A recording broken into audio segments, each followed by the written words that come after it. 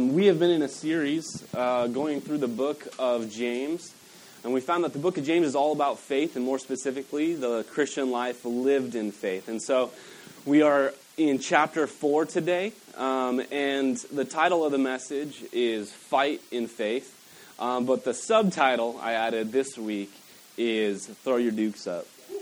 Because we're going to be talking about fighting, the type of fighting we shouldn't be doing and the type of fighting we should be doing. And so we'll go ahead and take a look here. I would like us to first just go ahead and read the entirety of this passage. We're going to be reading James chapter 4, verses 1 through 12 in the ESV. If you're using your phone, you can go to the ESV to follow along, or you can use the Bibles beside you.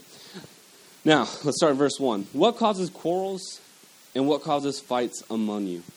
Is it not this, that your passions are at war within you? You desire and you do not have, so you murder. You covet and cannot obtain, so you fight and quarrel. You do not have because you do not ask. You ask and you do not receive because you ask wrongly to spend it on your passions. You adulterous people, do you not know that friendship with the world is enmity with God? Therefore, whoever wishes to be a friend of the world makes himself an enemy of God. Or do you not suppose it is to no purpose that the Scripture says he yearns jealously over the Spirit that he has made to dwell in us? But he gives more grace. Therefore, it says God opposes the proud, but gives grace to the humble. Submit yourselves, therefore, to God. Resist the devil, and he will flee from you. Draw near to God, and he will draw near to you. Cleanse your hands, you sinners, and purify your hearts, you double-minded. Be wretched and mourn and weep. Let your laughter be turned to mourning and your joy to gloom. Humble yourselves before the Lord, and he will exalt you. Do not speak evil against one another, brothers. The one who speaks against a brother or judges his brother speaks evil against the law and judges the law. But if you judge the law, you are not a doer of the law, but a judge. There is only one lawgiver and judge, he who is able to save and destroy. But who are you to judge your neighbor? Let's pray. Heavenly Father, as we have read this text with incredibly challenging points, Lord, I pray that our hearts would be open to your Holy Spirit's teaching, open to your scriptures, Lord. God, that we would cast all of our anxieties, our stress, our opinions, the thoughts that are going through our mind from last week or this coming week that we're looking forward to, Lord. I just pray we'd cast all these things aside, and for this time here, just be open and receptive to your Holy Spirit and to the words that you have given us through the book of James. God, help me as I preach this to preach this with humility and love, and that your Holy Spirit would lead this time. In Jesus' name we pray. Amen. How many of you have ever been in a fight?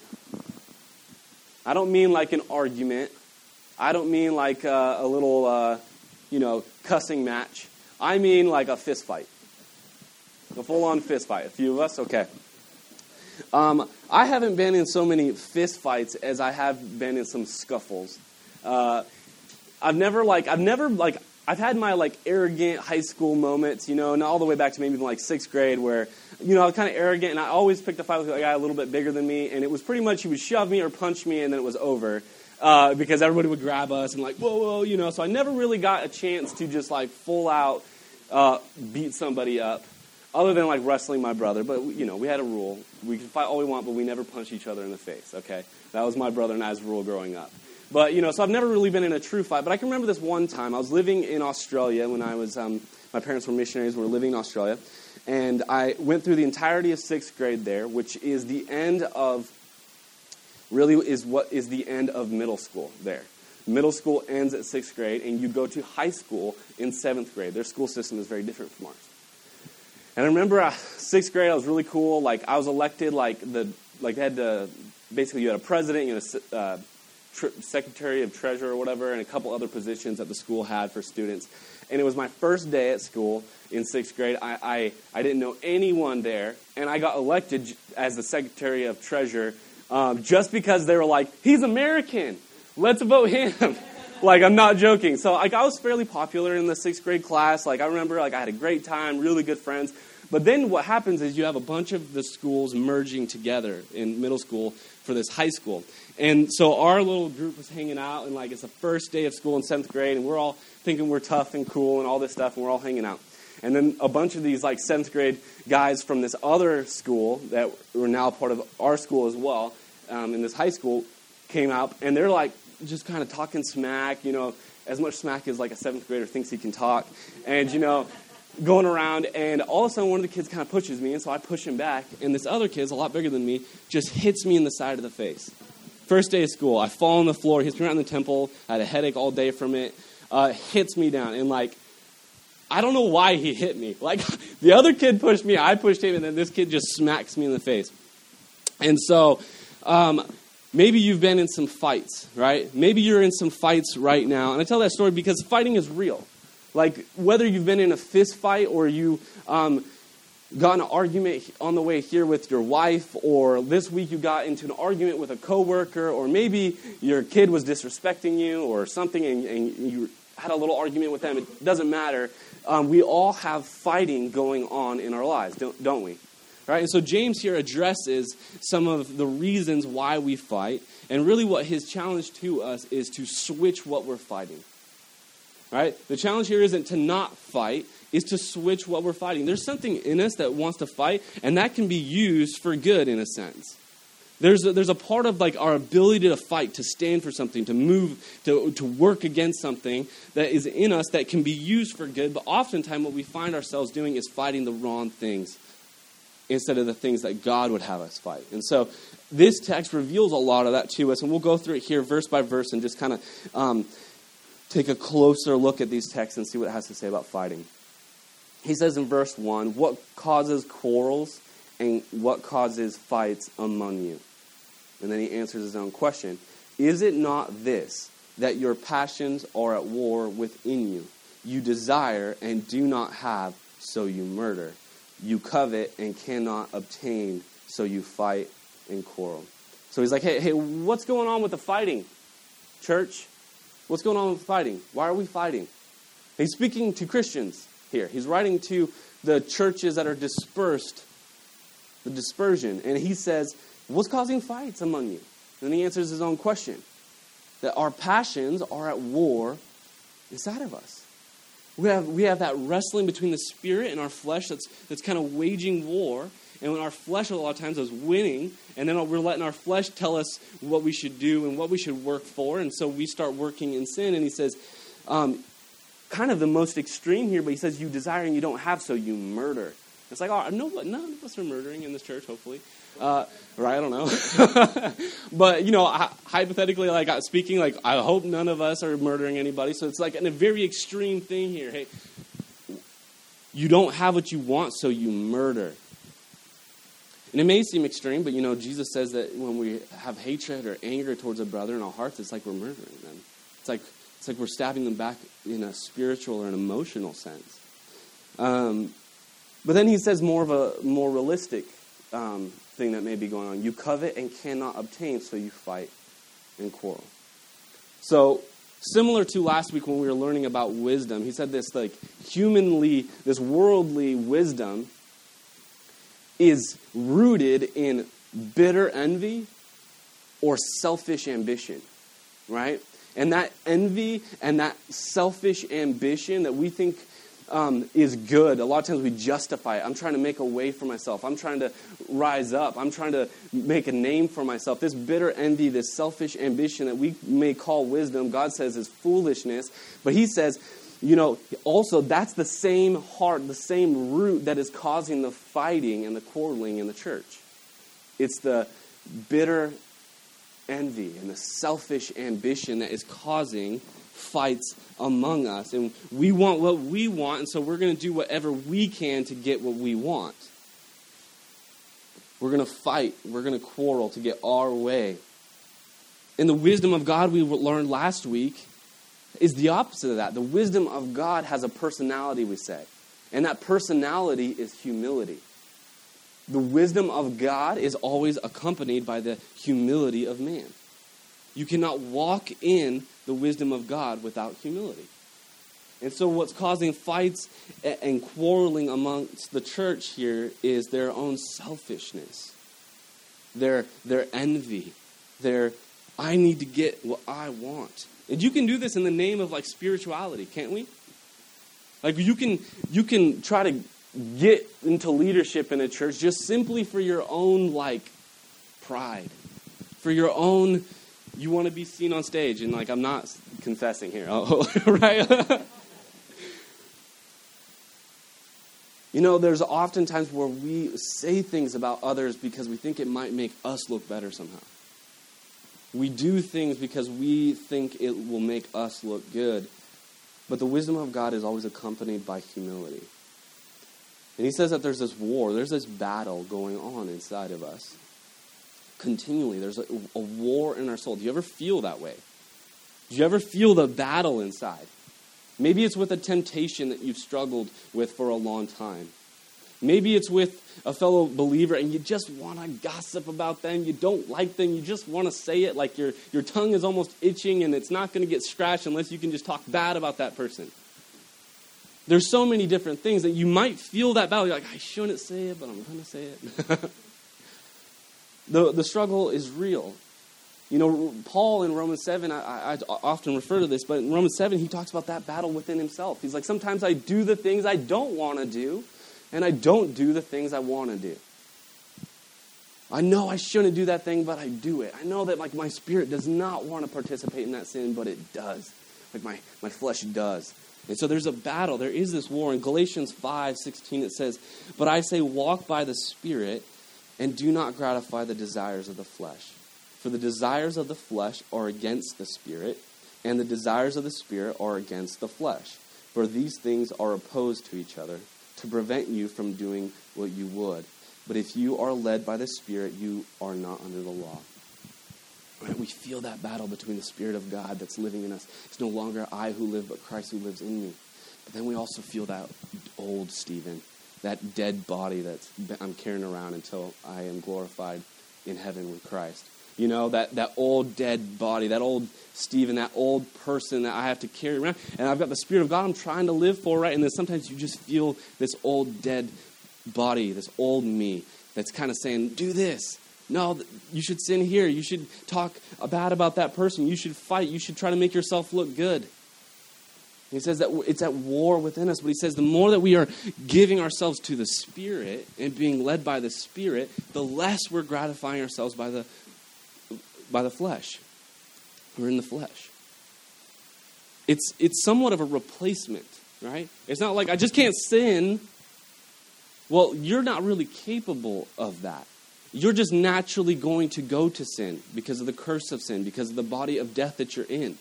You're naturally going to go to sin. What happens when the Spirit lives in us and we're being led by the Spirit, what happens is instead of doing the sinful things, we move and we do to good things, the good works that the Lord has planned for us. A lot of times it's not just about abstaining from sin, but it's about going and doing the good things that God has prepared for you to do.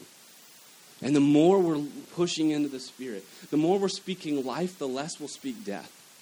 The more we're building each other up and complimenting each other, less we'll gossip. The more we push into the Spirit, lean into the Spirit, the less we're going to gratify our flesh. Now let's continue here. He goes on, and it seems a little bit of a different topic, but it really is still getting at our heart here. That's what this text is getting at, is our heart. He switches to really some theology on prayer that I don't like. You may not like either, if we're being honest. He says, you do not have because you do not ask, right? Jesus says, you have not because you ask not. It's like, okay, I like that. I'm going to start asking for everything I want, right? Amen, everybody? All right, sermon's over. We can go home. Let's just go ask for whatever we want. But no, wait, we have to be honest with ourselves and with the Word of God and read this next part. You ask and you do not receive because you ask wrongly to spend it on your passions. Dang it. Anybody with me there? Dang it. That's why I'm not getting what I want? Because I'll spend it wrongly, because I'm selfish, because my heart's still wrong. And if I get that thing, God knows that thing's actually just going to pull me away from Him. That's why He's saying no? Dang it. Dang my heart. Dang, my selfish ambition and my bitter envy, it's creeping its way into my prayer life. It does, though, doesn't it?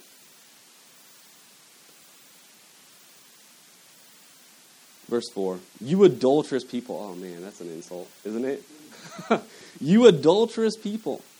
Do you not know that friendship with the world is enmity with God? Therefore, whoever wishes to be a friend of the world makes himself an enemy of God. Pretty intense, right? Oftentimes, God would call the Israelites, for lack of a better term, because it's the term the Bible used, he would call them whores. Okay? It's a very intense word, but it's what they were doing. When we go to sin, we go back to our old ways. We are like adulterous people. We are like a cheating spouse, going back to something else that we had before, instead of staying with the one who loves us. And the Bible oftentimes says that we are adulterous people when we go back to sin. James here accuses the churches of the dispersion, and he says, you adulterous people.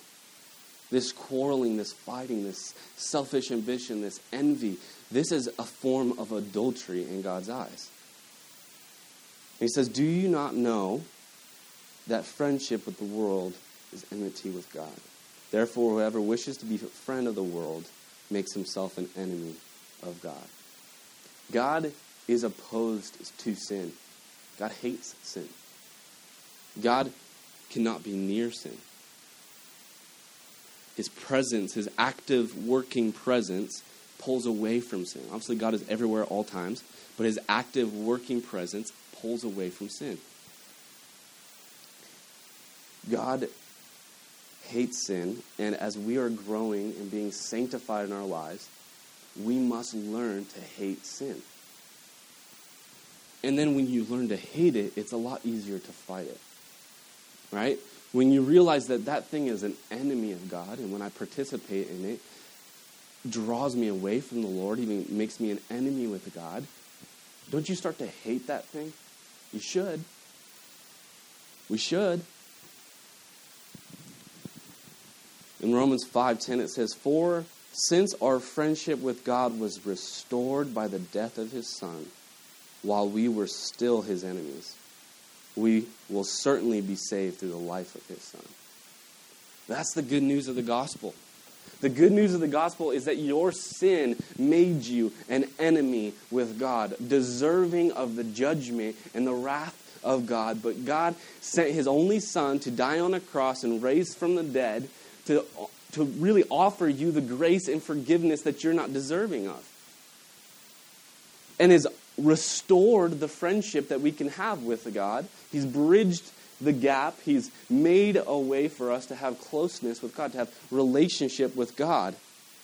And when we go back to sin, it's like we're going back to that old life, the way of death, the way of sin. And making ourselves enemies of God. But the good news is that he is willing to forgive. He's always willing to forgive. And ultimately, if you believe in Jesus Christ, he's forgiven you of all your sins. There's nothing you have done, are doing, or will do that will separate you from the love of God. But it will hurt your relationship here and now. It does. It does not change necessarily your eternal destination, your eternal justification. But right now, when you're participating in sin, God says, I have to draw away. I'm not going to be right there with you. You're not going to feel so close to me when you're in that sin. I have to pull away from it. And so it hurts our relationship. And in a sense, our sin causes us to really fight God or fight our relationship with God. Our sin also causes us to fight each other. All of the fights that go on in a church or a family or with your friends, with your spouse, happen because of sin, probably on both parts, and definitely on at least one part, right? Every fight, every quarrel, it all is rooted in sin somewhere. Probably on both sides. Sometimes just on one, but most of the time probably on both sides. There's probably some sin going on either side that's causing the fight. Some selfishness, some pride, some unwillingness to say sorry. Within the church, there's always some sin that causes our fights. And so we must be repenting of that sin, because that sin causes us to fight each other, and it causes us to fight God, at least in a relationship sense. Verse 5, or do you not suppose it is to no purpose that Scripture says he yearns jealously over the Spirit that he has made to dwell in us? Right? He's like, you're fighting God. You're becoming an enemy of God every time you go and participate in these sins. But he's like, hey, just know that he loves you. Like, so much so he's jealous for you. That's why he's upset. That's why he doesn't like the sin, is because it draws you away from him, and he wants you because he loves you. God's not a controlling God who just wants you to play his little game so he can control. He wants what's best for you. And he's the author of life, Scripture says. So that means he knows how life should be lived, how life will be best enjoyed. And he says sin hurts your life. It hurts our relationship, so please don't do it. I jealously long for you and love you, and I want you to be close to me, so don't sin. Pull away from sin. Resist the devil, we'll find out. And then verse 6, it says, he gives more grace. Oh, I love that part. He gives more grace. Like, every time you stumble, every time you feel distant from God, you haven't received all the grace that is there for you. He gives more. You feeling far from God? He has more grace for you. You're struggling? He has more grace for you. You've got a sin that you just can't beat? He's got more grace for you. Isn't that awesome? More grace. But he gives more grace. Therefore, it says, God opposes the proud, but gives grace to the humble. Submit yourselves, therefore, to God. Resist the devil, and he will flee from you. Okay. He tells us how we can receive more grace from God. He says, God doesn't give grace to the proud. He resists the proud, but he gives grace to the humble. He gives grace to the humble, and then he says, submit yourselves to God then. In this humility, and you will receive more grace. And then it says, resist the devil, and he will flee from you. It's really important, the order here. It doesn't say, hey, so you're sinning? Okay, go fix that sin, and then you can draw near to the Lord. It doesn't say, hey, go figure your stuff out, and then God will forgive you. It doesn't say, go beat the devil, and then you can be near to him. It doesn't say that. It says to be humble and to submit yourself to God, and when you do that, you get more grace, and then you resist the devil, and the devil flees from you. The devil is really powerful against you. Right? I mean, Satan and his demons are powerful. They are much more powerful than humanity, but they're nowhere as close to as powerful as God and his Spirit that dwells in us. So when we submit humbly to God, Satan is actually scared of us. The demons are scared of us. The more you're in the Spirit, the more Satan is not going to mess with you because he's actually scared of you, and he will, as you're resisting him, he will actually end up fleeing from you. So when you throw your dukes up, and those dukes are the dukes of grace, Satan flees. Because he goes, I can't fight grace. I can't fight the Spirit. I can fight Stephen all day and destroy him. But I don't stand a chance against the Spirit of God. So when we humbly say, I will submit to the Spirit, I will submit to God, we throw our dukes up and Satan runs.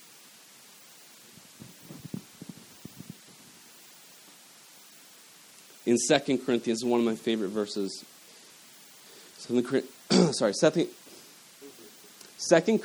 12:9 says, but he said to me, my grace is sufficient for you.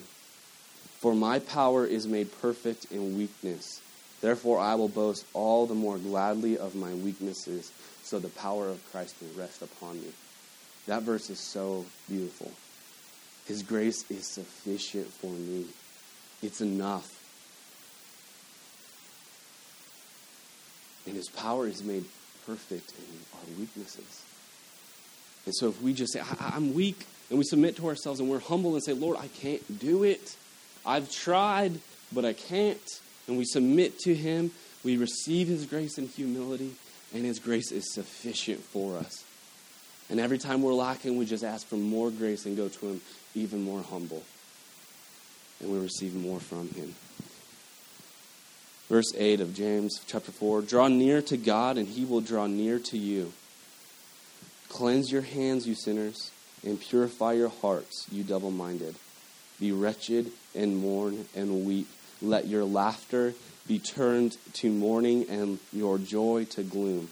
Humble yourselves before the Lord, and he will exalt you. There's a lot right here. The first thing he says, draw near to God, and he will draw near to you. So if you're in sin, you're in a place of struggling, what are you supposed to do? Just draw near to the loving Father in the name of the Son. That's it. Say, Lord, I'm here. In the name of Jesus, give me more of your grace. Let me rely more and more on your Holy Spirit. And then it says, cleanse your hands. Purify your hearts, you double-minded. Be wretched and mourn and weep. Let your laughter be turned to mourning and your joy to gloom. What happens is we continually draw near to him and draw near to him and draw near to him based upon his love and not our goodness, but his goodness, his love, his mercy, his grace, his power, his strength, his glory. We draw near to him, draw near to him, draw near to him. What happens is in that we are cleansing ourselves. We're washing our hands. We're getting rid of that double-mindedness that's in our hearts and our mind. And then instead, what's happening is our sin is actually causing us to mourn and weep. And we're not laughing about sin anymore, but we're actually weeping over sin. We're actually mourning over our sin. There is an element of devastation when you draw near to God. There's an element of this real brokenness when you draw near to God. Because you do realize just how unworthy you are. Just how broken you are. The closer you are to him, the more humble you get. And you're like, I don't have anything. I have nothing to offer him. I'm just a sinner. I'm broken. And that should break us. And then we mourn over that sin that we've maybe been laughing about and enjoying. Now we're like, what is going on? Why do I do these things? There is an element of this brokenness over our sin, but then we're also receiving that love. I mean, the more that we understand the devastation of our sin, the more we really can understand the power of his love. Right? When we really know, Lord, I'm so broken, so unworthy, but you still loved me. I believe that Jesus would have came and died if it was for only one person. Think about that. That while we were still sinners, while we were still enemies with God, he came and he died for us. Not based upon our works, not based upon how good we are, not based upon our merit. No, it's always about him and his love for us. And that should break us down and just say, I have nothing, and just receive his love, his pure love, and his pure forgiveness and grace. And then he says, humble yourselves in verse 10 before the Lord, and he will exalt you. See, a lot of this fighting, a lot of this quarreling is about their own exaltation. I want to build myself up. I want to look right. I want to sound correct in this argument. I want to come out of this looking good, not them. A lot of our fighting and our quarreling is about our own selfishness. And he says, humble yourself before the Lord and let him exalt you. Stop trying to exalt yourself. Just humble yourself before the Lord. And God does the exalting as we do the bowing before him and the humbling of our own hearts. In Ephesians 4, verse 30, it says, and do not grieve the Holy Spirit of God, by whom you were sealed for the day of redemption. Let all bitterness and wrath and anger and clamor and slander be put away from you, along with all malice. This fighting that goes on in our relationships, this fighting that can go on in churches, this fighting that can go on with coworkers or spouses, close friends, roommates. All these things, they're rooted in our own selfishness. And we need to just get rid of that bitterness, that wrath, that anger, the clamor, the slander, and the malice. And instead, live in the Spirit instead of grieving the Holy Spirit. Right? All this fighting that can go on, it grieves the Holy Spirit. Like the Holy Spirit's crying. That's the idea here. There's no other way to understand grief than tears. A deep sadness. Our fighting and our selfishness grieves the Holy Spirit. He's so sad. He's grieving. He's mourning. He's crying about it. The Holy Spirit experiences emotions. It's not just some force in the world. The Holy Spirit is a person. He's a part of the Trinity. And he feels emotions when we're sinning because he wants what's best for us. And he knows what's best for us because he's God. Verse 11, do not speak evil against one another, brothers. The one who speaks against a brother or judges his brother speaks evil against the law and judges the law. But if you judge the law, you are not a doer of the law, but a judge. There is only one lawgiver and judge, he who is able to save and to destroy. But who are you to judge your neighbor? A lot of our judgments against people happen when we're putting ourselves in the place of God. A lot of our judgments of people are when we put ourselves in the place of God in their life, right? I'm going to determine something about you and make a judgment about who you are. The problem with that is that if they're a believer, God has already made a judgment, and the judgment is pure. The judgment is justified.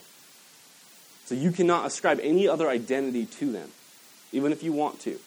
They are now a child of God, cleansed by God. They're being sanctified by God. One day they'll be glorified by God, but they are a child of God now. They carry the identity of Christ, and we're not to say anything else of them. Now, can we look at a fellow believer and point things out for the general uplifting of that person or the building up of the church? Yes, because that's what James is doing here, right? Throughout this whole book, he's telling them where they're wrong and what they can do to set it straight. So we're allowed to speak to one another and say, hey man, let me help you out. But you're building them up in the identity they already have in Christ. You're not to make any other judgment about them. If the law, through the law and through the judge, who is Christ, who fulfilled the law, and now is the one on the judgment seat making this judgment, and he says that they're pure and that they're justified, you don't have the right to make any other judgment. So a lot of times it's like, well, this person is running away from the Lord, or this person is just not living a good life or not. And then it's like, well, are they saved? Were they saved and they lost their salvation? Are they saved and they're just in a prodigal son state? Or maybe they were never saved. And we get into these little talks and it's like, nope, not the judge. You have no idea. That's between them and God makes the judgment. Stop wondering about it. Stop worrying about it. Just love them. If they profess, help them through encouragement and exhortment to live in the identity that they claim. Right? Hey, I am a Christian, okay? Let me just help you, and you can help me live in that identity. I'm not going to make judgments about you. I'm not going to say, well, it doesn't seem like you're a Christian. Okay? That's you putting yourself in the place of God. They confess that He's Lord, so believe that they're a Christian, the identity that God's given them, and just help them live in it. So, in summary, James says that there's a lot of fighting going on, and that fighting is rooted in bitter envy, this selfish ambition, and in really this pride of wanting to get our own ways. To fix that, we humble ourselves before God, draw near to Him, and in that we have the power to resist the devil and have peace with one another instead of judging one another.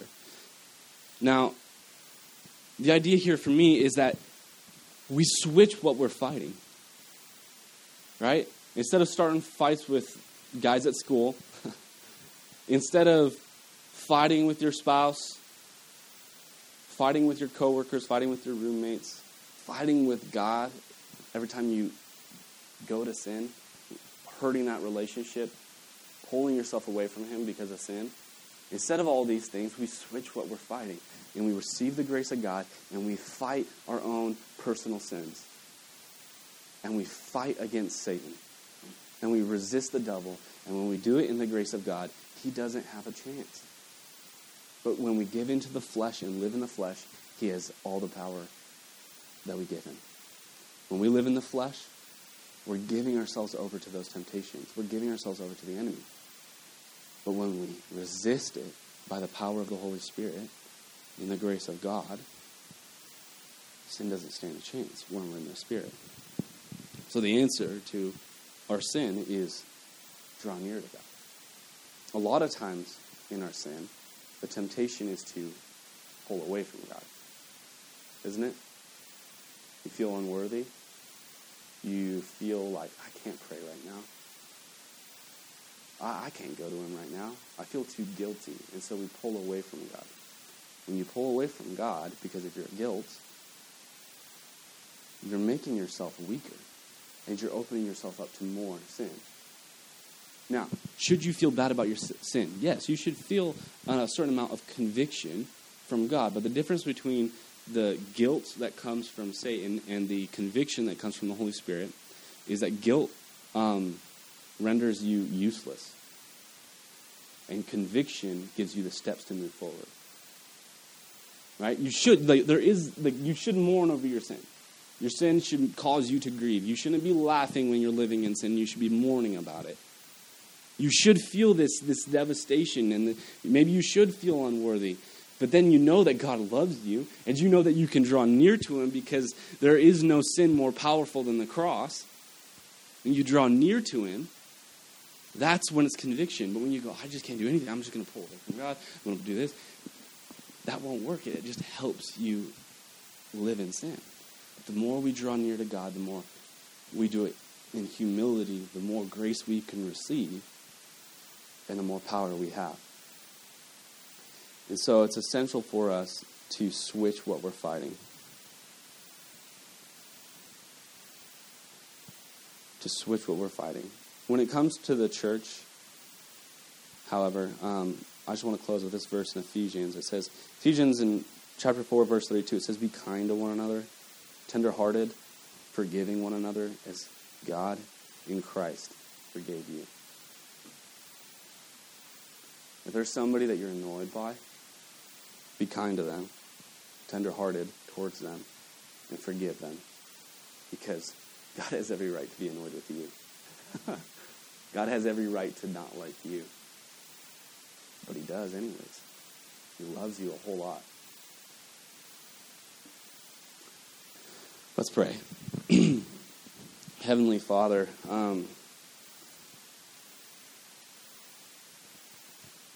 Lord, help us be kind to one another. Help us love one another. Help us love each other in the way that you love us. Lord, teach us to do that. Give us the grace to do that. God, when it comes to our own personal sin, Lord, I just pray that you would point out the areas that we're being envious and selfish and having a selfish ambition, Lord. And that instead of continuing in the selfish ambition and the bitter envy and the wanting to exalt ourselves, Lord, that we would just humbly receive the wisdom of God so that we can love each other. That we humbly receive your Holy Spirit so that we have strength to fight against our temptations and resist the devil. Lord, you are so amazing to love us, to die on a cross for us, to offer us a new life, and to be with us there every day when we need you, when we're tempted to go one way or another. You're always there as our helper. In every moment, in every fight, you're there as our helper, Lord. So in Jesus' name, we just ask that you would just give us more grace. That we would humbly just ask for more grace, knowing that your grace is sufficient. Lord, I pray during these songs that we just ask, Lord, more grace. More grace. In Jesus' name I pray. Amen.